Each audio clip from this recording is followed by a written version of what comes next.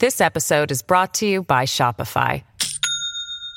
Do you have a point of sale system you can trust, or is it a real POS? You need Shopify for retail. From accepting payments to managing inventory, Shopify POS has everything you need to sell in person. Go to shopify.com/system, all lowercase, to take your retail business to the next level today. That's shopify.com/system. Hello, everybody. This is Marshall Poe. I'm the editor of the New Books Network. NBN listeners like to read books and buy them. So we thought we'd tell you that right now, our friends at Princeton University Press are having a remarkable site-wide sale. You can get 50% off books, including ebooks and audiobooks, with the code 50, F-I-F-T-Y, at checkout until May 31. You can save some real money on Princeton University Press books. I encourage you to go there and check it out. Welcome to the New Books Network. Welcome to the New Books Network. I'm your host, Roberto Mazza, and today, my guest is the author of Refuge and Resistance, Palestinians and the International Refugee System, by Irfan, published by Columbia University Press in 2023. In the decades after World War II, the United Nations established a global refugee regime that became central to the lives of displaced people around the world. This regime has exerted particular authority over Palestinian refugees, who are served by a specialized UN body, the Relief and Works Agency, also known as UNRWA. Formed shortly after the 1948 war, UNRWA continues to provide a quasi-state set of services, such as education and healthcare, to Palestinian refugees communities in the Middle East today. This book is a groundbreaking international history of Palestinian refugee politics. The author traces the history and politics of UNRWA's interactions with Palestinian communities, particularly in the refugee camps where it functioned as a surrogate state. Anne shows how Palestinian refugees invoked internationalist norms to demand their political rights while resisting the UN's categorization of their plight as an apolitical humanitarian issue. Refuge and Resistance foregrounds how non-elite activism shaped the Palestinian campaign for international recognition, showing that engagement with world politics was driven as much by the refugee grassroots as by the upper echelons of the Palestine Liberation Organization.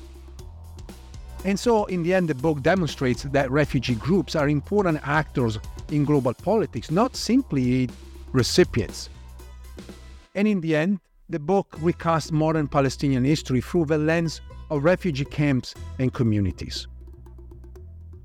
I just want to highlight also that recently, Jerusalem Quarterly published 2 special issues dedicated to UNRWA, number 93 and number 94, to which the author is also a contributor.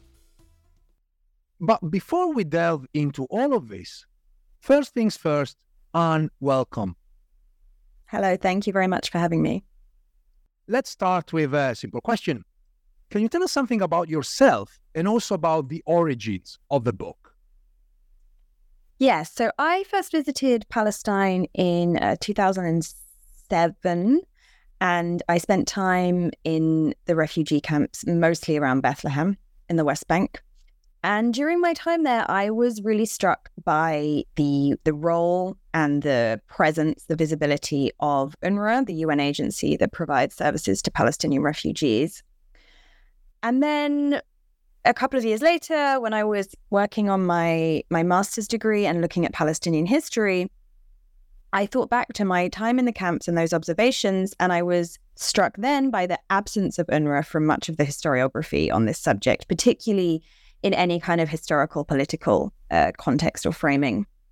So in terms of the origins, I think that the really early origins came from the coincidence of those two things, of my own experiences in Palestine and my observations on the state of historiography. And then it really developed and was informed by contemporary events that were happening while I was researching the book. So as I started looking and further into this, the PA was trying to seek recognition for statehood via the UN. And then most significantly in 2018, the Trump administration defunded UNRWA. This marked a point where suddenly everyone wanted to know about UNRWA, and suddenly it became a talking point, having been kind of below the radar for most people for decades. So the book increasingly kind of became connected to contemporary events and contemporary discussions. And at the same time, from a more academic perspective, refugee history was really taking off as a subfield. So I'd say the origins of the book are grounded in kind of a few things that bring together observations on the ground in Palestine, academic engagement, and also contemporary news. Now, the book is about Palestinian refugees and the international refugee system. Could you introduce the listeners to your main goals and key terminology, starting with what you just mentioned, UNRWA? So UNRWA itself, some listeners will know and some may not, is the commonly used acronym for the United Nations Relief and Works Agency for Palestine Refugees in the Near East, to use its full title. And unsurprisingly, given how long that is, it is more often referred to by the acronym UNRWA. Palestinians will often call it UNRWA, and in the Anglophone world, it's generally just called UNRWA. So this is the primary service provider for registered Palestinian refugees across the Levant, and specifically and exclusively actually in 5 geographical fields, so Syria, Lebanon, Jordan, the West Bank, and the Gaza Strip. And as such, my book is really geographically focused on those areas particularly.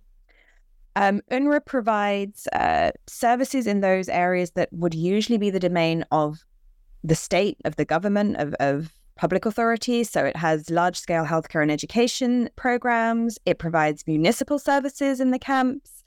It has a role in relation to infrastructure. And then significantly, I would argue, it also provides registration cards to Palestinian refugees, which sometimes act as kind of de facto ID. So in terms of kind of terminology and an overview of UNRWA itself, those are really the key points. You also asked about my main goals. I would say there are probably 2 primary goals, and then there's other objectives in the book. So firstly, what I really wanted to do here was tell a history of Palestine and of Palestinians that centered the refugees in general and the camp refugees in particular as political historical actors and not merely aid recipients, which is often how they talked about in relation to UNRWA. And secondly, I wanted to really counter the exceptionalism that is often applied to both UNRWA and the Palestinian refugees. And we can possibly talk about that a bit more. But one thing I seek to do in this book, even though it is focused very much on UNRWA and the Palestinian refugees, is also draw out their connections to the broader international scene and to bigger currents, academically and politically. Keep talking about sources and methodology. Perhaps you can tell us a little bit more about your methodological approach and the sources used. This is a really interesting question, I think, when it comes to doing any kind of research into Palestinian history and particularly Palestinian refugee history, because the sources reflect the reality. So they are dispersed, they are decentralized, many of them are missing or absent or inaccessible.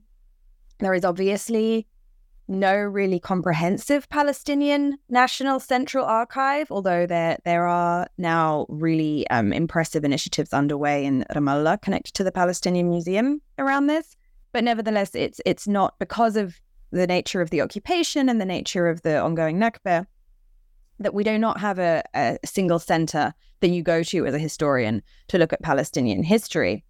And so the sources used in this book are really varying. I had to travel to different archives, different collections around the world. My methodological approach is primarily archival, because the nature of the book is historical and it's looking at history in relation to a particular bureaucracy. And I used sources from several archives, as I said, but particularly I focused quite a lot on UNRWA's own archive, which is located in Amman in Jordan, and which covers materials from all 5 fields. But UNRWA's own archive itself is very opaque and can be quite difficult to access. So while I was able to visit the archive and to gain access to it, the difficulties of doing so, I think, reinforce the general challenges of researching this subject. We should probably say that actually all of the archival material of UNRWA is rather difficult to find and to catalog together, and probably it should deserve a podcast on its own just to discuss where the material is and what the material can tell us. But as you said, it's a very complex question. And I want to ask you something, because the cover of the book, at least to me, it's amazing in many ways. It's also sad, as there is an amazing picture of a young Palestinian girl walking across a refugee camp. And I know we didn't plan this question, but I was wondering if you ever found out anything about who is this girl and maybe what happened to her.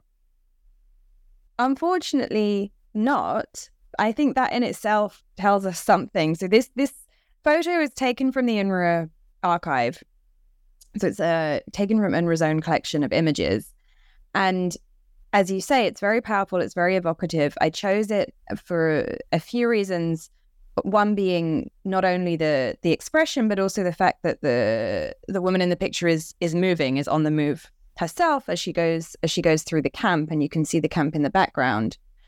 But I actually think the kind of the anonymity of it is in itself telling, that if we go through archival photos of refugees, but I think even if we look at many contemporary issues of refugees, there is often an anonymity to them. They are often reduced to essentially kind of a generic facsimile of how we understand refugees. And I think that's not limited to Palestinians. Particularly if you look at images that we find in the UNRWA archive, these are often images that were taken for fundraising purposes. And so refugees would often be portrayed in them in a particular way to convey need, to convey vulnerability, to convey sympathy for potential donors. I think this particular image on the cover is less in that category. I think there are elements of agency here, but that anonymity still applies. In many ways, this picture reminded me of the unfortunately famous picture of the Syrian refugee, the child that died on the coast of Turkey a few years back. And I found it very moving, reflecting just on the cover. Now, I want to talk about the historical context of your book, and I want to ask about what happened between 1947 and 1949 in Palestine. We know this is the period of displacement and dispossession of more than 750,000 Palestinians. And this is one of the most controversial, contested, and consequential events in modern history. So how did Palestinians become refugees? Well, the short answer is that the Palestinians became refugees as a direct result of the creation of the State of Israel on 78% of Palestine by military means and by way of violence. The State of Israel was created as a self-consciously Jewish state, and for that to be possible, there could no longer be, under the Israeli state project, a Palestinian indigenous majority in the land. And so more than 3/4 of the Palestinian population became refugees, as you said, and they became refugees either by way of direct expulsion at the hands of Zionist militias, which we know beyond doubt, definitively proven now, took place intentionally, or they became refugees because they fled out of fear from hearing about massacres and expulsions that were happening elsewhere, or they fled to get away from fighting. And they predominantly, in nearly every case, did so believing that it was going to be a temporary flight, and believing that once the fighting had calmed down, once the militias had been defeated, they would be able to return to their homes. So it was a flight that took place with this very temporary intention in mind, and that had a knock-on effect in shaping what happened subsequently in terms of Palestinian exile. And I just want to mention here, perhaps reminding the listeners, that there is a previous episode that I recorded with Nadim Bawalsa in relation to his book, Transnational Palestine, where he talks about, let's say, as he called it, the first Nakba, when in 1925, due to the citizenship law, the British denied citizenship to Palestinians abroad. Now, obviously, the numbers are very different, but I think it's very interesting to connect the dots of this sort of transition from the 1920s, where already a number of Palestinians were denied connection with their own land, and then moving to obviously the period of 1947, 1949. And here I want to ask about the early work of UNRWA and how it was established and how it came to operate in Palestine. Sure. So UNRWA was not the first organization that worked with Palestinian refugees. The Nakba began really in 1947, as you say. UNRWA did not arrive on the scene until 1950. So in that interim period, there were other organizations working with Palestinian refugees, including primarily the Red Cross, and then also the Quakers in Gaza, as well as obviously local organizations, religious organizations, and there was support provided by the host state authorities in the Arab world. So when UNRWA did arrive on the scene, it was created by the UN General Assembly at the end of 1949. It began operations in the 5 fields in May 1950, and initially it essentially took over the aid work and the relief work that was being done by these other organizations, and it provided a more comprehensive relief response that transcended the state borders and that was operational across the region. Its early work focused, unsurprisingly, on relief, on crisis relief, on things like providing emergency rations, shelter, emergency healthcare. But it also was very concerned in the early period with jobs. So the full name of UNRWA is the Relief and Works Agency, and the works in the title referred to the job scheme that was actually seen as primary to UNRWA's role in this early period. It was set up on the basis of the UN's Economic Survey Mission, which had been sent to observe the refugee situation in 1949, and which had concluded that employment schemes or finding gainful employment would be a critical way to resolving the Palestinian refugee crisis. So in that very early period, UNRWA was really focused on job creation in the host states, but it very quickly ran into difficulties in doing so, which we can maybe talk about a little bit more. Now, before we talk about the subsequent period, or also known as the Naksa, so the setback of 1967, which obviously it's also known as the Six-Day War, can you tell us a little bit about the camps, how they worked, and also their internal politics? So the camps emerged across the region in the immediate aftermath of the Nakba, and some of them emerged organically, but many of them were managed by the host state authorities. So in some cases, Palestinian refugees would seek shelter in tents in one part of the host state, and then they would find they were moved to another area. That was particularly common in Lebanon. In some cases, camps emerged or camps were put into place in old army barracks or in other facilities. Again, that was quite common in Lebanon and to a lesser degree in Syria. And they essentially became home to the refugees who had nowhere else to go. So as we said, more than 750,000 Palestinians were displaced as a result of the Nakba. And it is always the case with this kind of mass displacement that you will see a variance in what happens to people depending on their means and their resources. So the refugees who had the most were able to maybe rent or even buy accommodation, or the most privileged end of it maybe even had other properties they could go to or had foreign passports. And at the total other end of the spectrum, the people who really fled with very little or nothing had no other option but to end up in the camps. Now, the reason I flag that and the reason it's significant is because the camps were really home to those who ended up with the least to lose and the most to gain from political involvement. And that had a knock-on effect on the politics of the camps, which was the second part of your question. So in many ways, refugee camps are often set up really as a form of management by the authorities, but they also can have almost the reverse effect, that in this case, the space of the camps and the spatial demarcation of the camps made them a space for facilitating continuing Palestinian identity and nationalism across the generations in exile. So there's a really beautiful quote from Fawaz Turki, who is a Palestinian refugee, grew up in Lebanon, where he said, growing up in the camps, we lived Palestine every day. We had not actually left Palestine in 1948. We'd taken it with us into the camps.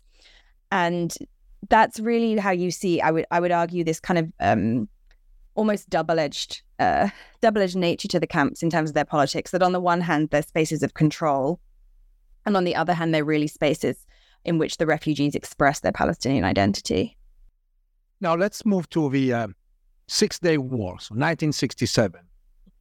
This event created another, roughly speaking, 400,000 Palestinian refugees. And I was wondering if you can speak about the role nationalism in particular played in the political life of the camps. The impact of the 67 war on the camps' politics is really significant, because the 67 defeat for the Arab states really is a turning point in how many Palestinian refugees come to think about their plight and their cause. And for anyone who had previously had faith that the Arab regimes were going to reverse the Nakba, were going to bring about the right of return, the 67 defeat put an end to that. And it essentially gave rise to a very exclusively Palestinian form of nationalism, which was essentially based in the camps thereafter. So after 67, it was the camps as the most kind of exclusively Palestinian spaces, as kind of the Palestinians in exile, that became real hubs of the nationalist movement. And the militants, who were known generally as Fida'in, so Palestinian nationalist militants, were often drawn kind of disproportionately from the camp. So actually, it was only a minority of Palestinian refugees who were living in the camps, but they had a disproportionately high presence in the nationalist movement for the reasons I've talked about. I'm curious about something that you don't really delve much in the book, but perhaps you can elaborate here. How did the surrounding Arab countries see and perceive the Palestinian refugees? Because I think this is another interesting international dimension together with UNRWA. Yeah, so I talk about this in part in chapter 3 of the book, where I'm going to talk here specifically about the host states, so Jordan, Syria, and Lebanon, because they have what you could almost see as slightly paradoxical relationship with the Palestinian refugees. That on the one hand, certainly ostensibly and certainly publicly and in official terms, all three of these states say that they are totally committed to the quote-unquote cause of Palestine, that they support the right of return, that they are brothers in arms with the Palestinians. But in reality, their actual relationship with their own Palestinian refugee populations tends to be a little bit more complicated than that. There's variance across these three states. Syria, certainly until 2011, was widely regarded as being the most favorable Arab host state for Palestinians. So under 1956 law, Palestinian refugees were given equal rights to Syrian citizens, excluding passports and the right to vote. But in Lebanon and Jordan, the situation was not quite the same. So in Jordan, Palestinians, or at least some Palestinians, were offered citizenship, but there was ongoing suppression of Palestinian national identity for a long time because the Jordanian government favored a kind of unification approach between the two banks. So Palestinians were encouraged to identify primarily as Jordanian, not as Palestinian, and Palestinian nationalism was meant to be tied to the Jordanian state, and that caused all kinds of tensions and problems. And then in Lebanon, where things were probably the most complicated, there was a really long-term suspicion of Palestinian refugees, which was tied to all kinds of factors, but not least the fact that Lebanon operates on this very delicate political sectarian balance, and Palestinian refugees are predominantly Sunni Muslim. So there was concern that if they were integrated, this would alter that balance. And then there was also a lot of concern for a long time about the fact that the PLO, was the Palestine Liberation Organization, was based in Lebanon from the 1960s, and that this was increasingly causing rising tensions over the Lebanese border with Israel. So longer term, many Lebanese, although not all, came to blame the Palestinians for the war, the war essentially, and then for the Israeli invasion of Lebanon. And keep talking about chapter 3. you talk about UNRWA as an international regime. One thing I try to do in the book is really unpack what we mean when we describe something as international, which on the one hand might seem like a really obvious word and a really obvious concept. But I would argue it's a word that's often kind of thrown around in a slightly flat term without really engaging with it. And I would say in the case of UNRWA and the UN, we can really identify kind of two forms of internationalism. So we have, in the UN system, we have the UN Security Council, which dominates UN policy on international affairs. But the UN Security Council is controlled predominantly by the 5 permanent members, and they disproportionately come from the global north and from, what we might call the Western powers. So there's that form of internationalism whereby we often talk about the international community and international decisions, but they may essentially be driven by, often the US and its allies or often by the global north. And in that sense, the term international is sometimes criticized as really being aligned with kind of neo-colonial dynamics in terms of global affairs. And then there's a second kind of form of internationalism, which I argue is embodied in the UN General Assembly, which is much more about sovereign equality and historically was grounded in ideas of kind of anti-colonial solidarity and camaraderie. And that also uses the terminology of internationalism and talks about itself as international, but in a very different way. And UNRWA is interesting because it really sits the nexus between these two forms of internationalism at the UN. So UNRWA is mandated by, answerable to, created by the UN General Assembly, but it has predominantly received its funding from the same Western global North powers that dominate the Security Council. So if we're talking about the UNRWA regime as international, we can actually see both of these forms of internationalism, the kind of anti-colonial international solidarity form and the more neo-colonial global North dominated form, really entwined in UNRWA's operations. And both of them come out at different times in how UNRWA operates. I think that one of the most interesting relationships is between UNRWA and Israel. So again, like two different actors that operate in the same territory, but essentially are two international organizations. Can you give us a short description of this, I would say, very complicated relation? Yeah, it is very complicated. I think it's a relationship that on the surface would seem to be purely hostile and adversarial, because UNRWA's work is essentially grounded in recognizing the Palestinians' refugee status, and the Palestinians' refugee status is essentially problematic for the Israeli state project. And then, more recently, Israeli politics and the Israeli government has shifted further and further to the extreme right, and you've had Netanyahu and other leaders openly calling for UNRWA's abolition. So again, on the surface, you would see this as entirely adversarial and hostile.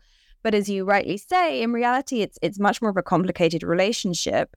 I think one thing that a lot of people aren't aware of that's important to flag is that UNRWA was never mandated to work exclusively with Palestinian refugees. It was mandated to work and is mandated to work with Palestine refugees. And this is not just a semantic distinction. It's significant because it meant UNRWA is mandated to work with refugees from Palestine, not refugees who are Palestinian. And the reason I mention this in the context of a question about Israel is because when it first began operations, UNRWA also provided services to Jewish refugees who had been displaced from and within Palestine, because they met the definition of being Palestine refugees. So for the first 3 years of its operations, UNRWA provided services within Israel to both Palestinian and Jewish refugees. And it only ceased doing so at the direction of the Israeli government, which argued that it was going to take over these services itself. So UNRWA and Israel actually initially worked together in that form at the very, very beginning of UNRWA's work. And then they had little contact for a while because, as I said, Israel requested that UNRWA discontinue its work until 1967, when, of course, Israel begins its military occupation of the West Bank, including East Jerusalem and the Gaza Strip. And as such, it becomes the occupying power over a huge number of refugees and camps that are administered by UNRWA. And although, again, the Israeli government in that period tended to approach UNRWA with a lot of apprehension, a lot of suspicion, Actually, there was very quickly a realization on the Israeli side that UNRWA's work ultimately served Israeli interests in some way, because UNRWA was essentially providing services that would otherwise be the responsibility of Israel as the occupying power in those spaces. And actually, for a very long time, that acknowledgement was unsaid, but was widely known in Israeli government circles. So even though for a long time Israel would criticize UNRWA, it would never go as far as calling for its abolition, because it was aware of this financial burden that would otherwise, at least in theory, at least legally, fall on UNRWA. And there was also a concern among many in the Israeli government that the alternative to UNRWA would be worse, that they saw UNRWA as maybe providing some stability, quote unquote, and they did not want these services to come instead from, say, a branch of the PLO. Now, that, as I mentioned, that has changed in recent years because Israel has shifted further and further to the extreme right, and Netanyahu then called openly for UNRWA's abolition. But interestingly, when he did so, there were other branches of the Israeli state, particularly security and intelligence, that were not happy about it for those reasons. So other branches of the state continue to, while criticizing UNRWA, still essentially see it as kind of the better the devil you know situation. You move then to talk about Palestinian perception of UNRWA. And I want to start with a quote at the beginning of chapter 4 by Salah Salah.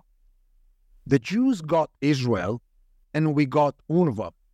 So if we start with the quote from Salah Salah, I included this quote at the beginning of chapter 4 because I think it's very revealing on a number of levels, actually. I mean, first of all, it kind of highlights the way in which UNRWA is this compensation prize in the eyes of many Palestinians, that Israel is, a fully fledged state with primarily, with not only state services, but most importantly with its very powerful military army, and that the Palestinians were instead kind of stuck with this UN agency, this toothless UN agency in the eyes of many. But I also think this quote is significant because it alludes to the very widespread belief among many Palestinians that the UN holds accountability and responsibility for the Nakba and for their plight as refugees and their dispossession. And they trace this to the UN's role in the original partition plan for Palestine in 1947, which undermined Palestinians' right to national self-determination, and which arguably, at least in part, led to the Nakba or aided the Nakba. So this quote also alludes to that feeling that UNRWA is kind of a symbol or a signifier of UN responsibility for the Palestinian refugees, and that UNRWA therefore needs to remain in place and it needs to continue providing services until the Palestinian refugee crisis has been resolved. This episode is brought to you by Shopify. Do you have a point of sale system you can trust, or is it a real POS? You need Shopify for retail. From accepting payments to managing inventory, Shopify POS has everything you need to sell in person. Go to shopify.com/system, all lowercase, to take your retail business to the next level today. That's shopify.com/system. It's clear that UNRWA played a role in the development of Palestinian political identity, and you mentioned already a few things about it. So my question is, how did Palestinian grassroots try to remake UNRWA, and particularly UNRWA programs, as tools of their political struggle? So this is one of my main analytical focuses in the book, as you know. And I think rather than speaking about Palestinian refugees trying to remake UNRWA programs, I frame it as UNRWA programs being the product of continual negotiation and renegotiation between UNRWA's management and the Palestinian refugee population. So there's this kind of push-pull over time. And in the book, I focus in particular on two areas of UNRWA's services and UNRWA's work that the Palestinian grassroots in the camp focus on in relation to their political struggle. So the first is, which I already mentioned earlier, is the UNRWA registration cards, which started out as ration cards that were issued to Palestinians in the early 1950s that they could produce to collect their rations from the agency. And then over time, they were sometimes still referred to as ration cards, but they ceased being connected solely just to rations, and they became relevant for wider purposes as well.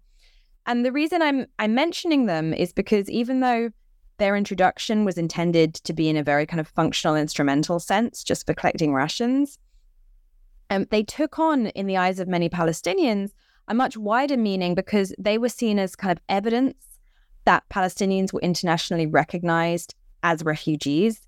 And they saw this, in turn, as international verification of their rights as refugees, including the right of return. So there's often been pushback against attempts by UNRWA to recall cards or to replace them with another system for that reason. And actually, many Palestinians historically were keen to hang on to their cards even when they lost eligibility for rations, just because they wanted them as that evidence. And UNRWA, in turn, at one point actually talked about having some system where they would just give every refugee a card, regardless of their eligibility, so that they could then continue with altering services as needed without having all of this additional baggage attached to it whenever they talked about withdrawing people's cards because their eligibility has ceased. So that's the first service I talk about in relation to the Palestinian cause and struggle. And then the second one, which I talk about at length in the book, is education. So education has really been, I would argue, a centerpiece of the Palestinian grassroots struggle in the camps, really from the beginning. Education was one of the primary concerns for Palestinian refugees immediately after the Nakba. The first classes in schools for Palestinian refugees were set up by Palestinian refugees. They predated anything that the UN did. And when UNRWA arrived, as I mentioned, its initial preoccupation was very much with jobs and with employment. And it was at least partly in response to continual demands and pressure from Palestinian refugees that UNRWA shifted its focus and ended up being an agency that primarily is concerned with education and with schooling. And the reason I mention that in relation to the political struggle is because in the eyes of many Palestinians, education was kind of a necessary tool for their struggle. They felt that maybe they'd partly lost their land and lost their homes in 1948 because of insufficient educational advancement. They felt that it was going to be necessary if they were going to reclaim their rights as a people. And they also, obviously, on an individual level, saw it as a tool for their children to get a better life, maybe to get out of the camps or certainly to get out of poverty. That was the struggle early on. And then later on, the struggle between the Palestinian grassroots and UNRWA in terms of education centered not on the provision of it, but on the content of it. In the 60s and 70s, there was an ongoing struggle for UNRWA schools to start teaching Palestinian history and Palestinian geography. And in this, the grassroots had some limited success for a period, although it wasn't lasting. You just introduced the next question, in a sense, talking about education. So can you speak about education in general and the role of UNRWA that has been playing in the education of Palestinian refugees? Yeah, so I mean, education has been UNRWA's single biggest program in terms of budget and personnel since about 1960. So it's really seen often as being fundamentally entwined with the agency's work. It's been referred to as primarily concerned with education, as I said. But I would argue that we kind of only get half the picture if we just look at education as something that was provided by UNRWA, because it was Palestinian refugees themselves who played a really leading role historically in pushing for UNRWA to provide education, to expand its educational provision, and then also to have a system of education that would in some way align with Palestinians' national identity. So even though UNRWA is a critical player in Palestinian refugee education, the Palestinian refugees themselves are also a critical player. For a very long time, UNRWA's education program was seen as exemplary and is seen as enviable, and Palestinians would be described as the best educated refugees in the world. That was a little bit of a marketing success on UNRWA's part, but there was some truth to it. That has really drastically moved in the other direction, certainly in the 21st century, but even in the later decades of the 20th century, because UNRWA has just faced worsening budgetary constraints, leading to continual cuts. And in the 21st century, we really have a situation where it is drastically underfunded, and UNRWA schools are often operating on double shifts or even triple shifts, with often, very high student-teacher ratios and very low quality supplies and resources. In the last chapter, you look at the interaction between the PLO and UNRWA. So starting with a brief discussion of the PLO for the listeners that might not be familiar with this organization, can you give us a sense of this and their relationship? Yes. So the PLO is the acronym for the Palestine Liberation Organization, which was created in 1964, initially at the behest of the Arab League. So its history is actually a bit interesting. Its origins are quite interesting. It was really initially created as a way for Nasser, the Egyptian president at the time, to kind of try and contain the Palestinian nationalist movement. He was concerned it might provide a rival to his own power base, and he wanted to ensure it was under his control. And the PLO was created as a kind of umbrella organization that he could control and that can bring together the various nationalist groupings and feda'in and militants. However, as I mentioned, the 1967 Arab defeat had the effect of leading many Palestinians to lose faith in the Arab regimes. And thereafter, the PLO essentially emancipated itself from Nasser's grip and became definitively Palestinian-run. Thereafter, it became led by probably the most famous Palestinian of the period, Yasser Arafat. And it became driven not by pan-Arab nationalist concerns, but by Palestinian-centric concerns. It pursued both a militant strategy in seeking the right of return, and also a diplomatic strategy in seeking international legitimacy for the Palestinian cause on the world stage. And these two things were pursued simultaneously, sometimes with tension between them, often reflecting disagreements within the PLO itself. In the long run, we could say that the diplomatic track won out. The PLO eventually signed a peace agreement with Israel in the 1990s, leading to the creation of the Palestinian Authority in parts of the West Bank and Gaza. And certainly in recent decades, the PLO has largely been regarded as irrelevant to Palestinian politics. But for the period that forms the focus of my book, so the decades immediately after the Nakba, it was really a leading actor in all of these affairs. And like all of the other actors we've talked about, the PLO had a very complicated and very multifaceted relationship with UNRWA. It is, more than a decade younger than UNRWA. As I said, it was created in 1964. UNRWA came on the scene in 1950. But nevertheless, both were long-term major actors in the Palestinian refugee camps. You could argue that there was a time in the 1970s where they were both almost surrogate states for Palestinians in the camps. And at times that created some tensions and some rivalries, but again, in a very complicated sense. So the PLO obviously aspired to being the surrogate state, or long-term the full-on state for the Palestinians. And in some cases, therefore, it did not welcome UNRWA's presence, but it was well aware that the PLO itself could not really rival UNRWA in terms of resources.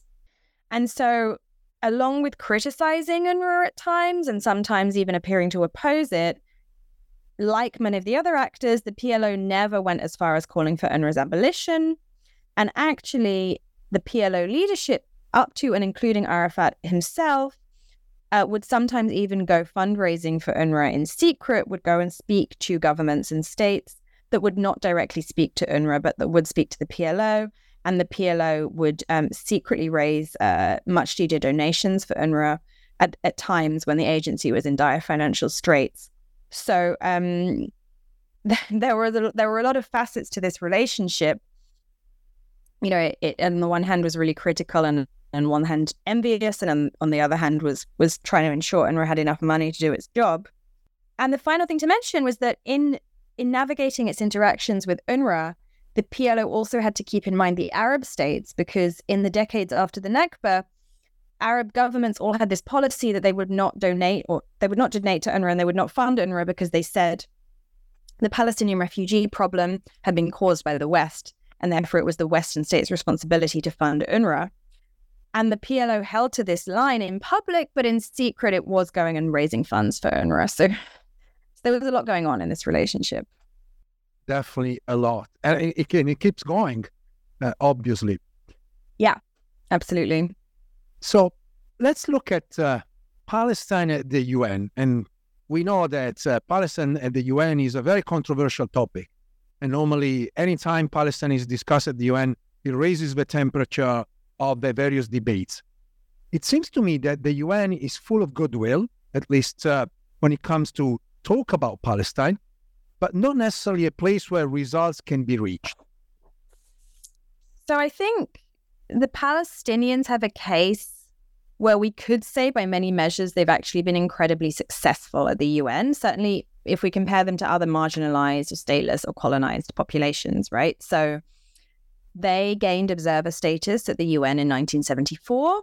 That put them on a footing in some ways with the Vatican. That wasn't true of any other equivalent population at the time who were stateless. Arafat was invited to address the General Assembly in New York in 1974. They have been subject to numerous resolutions, conventions. There have been all kinds of UN bodies and positions created to report on the Palestinian situation. And so if our success measure is kind of visibility, they've been very successful at the UN. But as you say, none of that has really translated into success in terms of their actual goals when it comes to political rights, national self-determination, statehood, the right of return. And in fact, in 2012, when Mahmoud Abbas went to the UN and sought recognition as a state, while many people who supported the Palestinians supported this measure in kind of its symbolic value, no one really saw it as very significant on the ground. And actually, a lot of the concern was much more driven up with the war on Gaza, which was happening on the ground at the time. So there's increasingly also been this detachment between what's going on at the UN around Palestinian affairs and what's actually happening to Palestinians. On those grounds, I think we could certainly agree with your statement that it's not really a place where you get results. But what I would juxtapose with that is we could actually look at Israel as the absolute opposite, because the Zionist movement also made a lot of overtures to the UN. It wasn't the UN at the time, but to the League of Nations and to various international institutions, and then after 1945 to the UN. Israel became a UN member state the year after it was established. And even though there have been, so many pro-Palestinian resolutions passed by the General Assembly, the Security Council has really largely succeeded in protecting Israel from any serious measures like, sanctions or binding resolutions that condemn it. So if you were going to take Israel as an example, you could actually say, even though many on the Israeli side would see the UN as being biased against it, I think you could really make the case that Israel had very successful results at the UN. Golda Meir, who was the former Israeli prime minister, actually described the Israeli state as, she said, it was the firstborn of the United Nations. Moving to the epilogue of your book, you quote Peter Gatrell saying, quote, "States make refugees, but refugees also make states." Can you draw some conclusions and perhaps offer some predictions, if you will, in relation to UNRWA and the Palestinian refugees? I think it can be instructive to think about Peter Gatrell's line here in relation to Palestinian history, actually, because the obvious thought we would have is that, okay, the Israeli state made Palestinian refugees, and the Palestinian refugees have not made their own state of Palestine. But actually, if we look at this a little deeper, we might think alternatively about how Palestinian refugees have contributed to state building in other settings.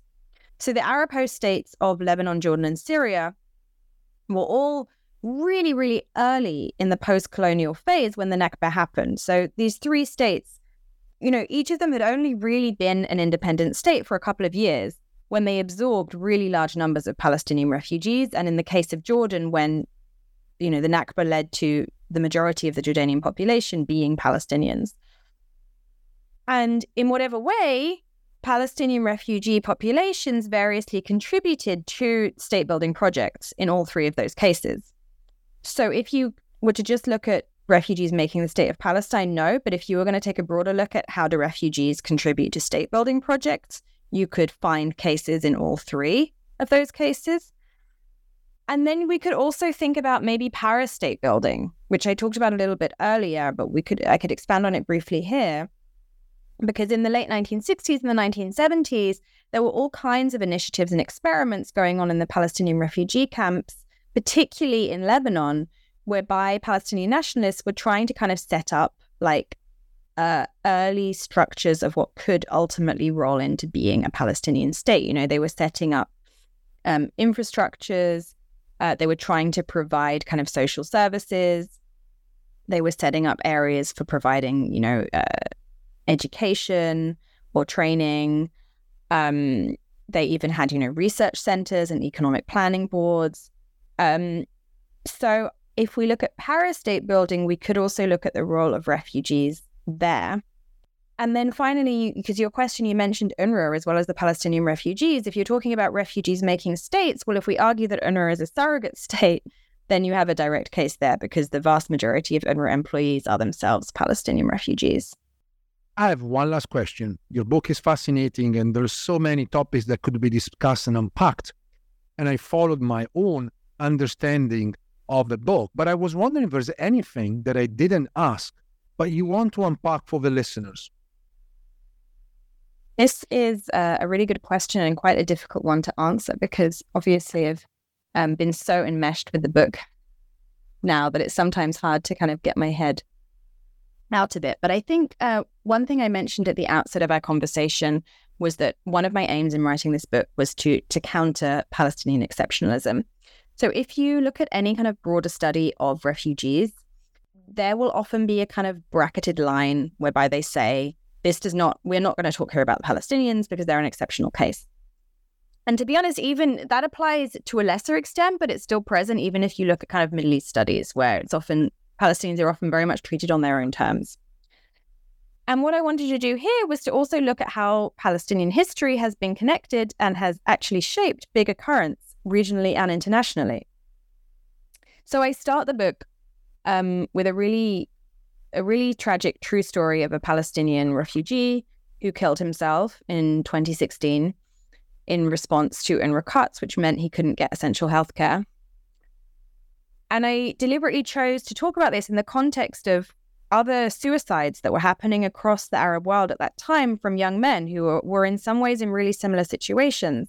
And throughout the book, I tried to do that as well, to look at how, for example, Palestinian nationalism became connected and embedded in what was going on with the crumbling of the Lebanese state in the 1970s, or what was going on with Jordanian state building efforts in the post-war period. And what's more, UNRWA itself is often described as exceptional. And it's often said that, UNRWA is unique because it's a UN agency that only serves one particular group of refugees. And in some ways, it's true that UNRWA is certainly distinctive. But what I also want to show in the book is that in many ways, UNRWA is actually quite a typical UN agency. It is driven by the same concerns and the same factors and the same dynamics that drive all kind of branches of the UN, whereby they're having to grapple with maybe tensions between, say, the global majority and the global North powers, or tensions between who funds it and who mandates it, or who funds it and who it provides services to. And the final thing I would add is that even though the clincher that's often cited is that UNRWA is unique because no other UN agency provides services to only one population. Actually, historically, there have been others. There was UNKRA, UNKRA in the 1950s, only provided services to Korean refugees. And UNHCR itself, which is now the predominant UN refugee agency, was created in 1951. And actually, until 1967, UNHCR services could be restricted to European refugees. So if we take a longer historical look, we could actually argue UNRWA was emblematic of a lot of UN approaches to refugees.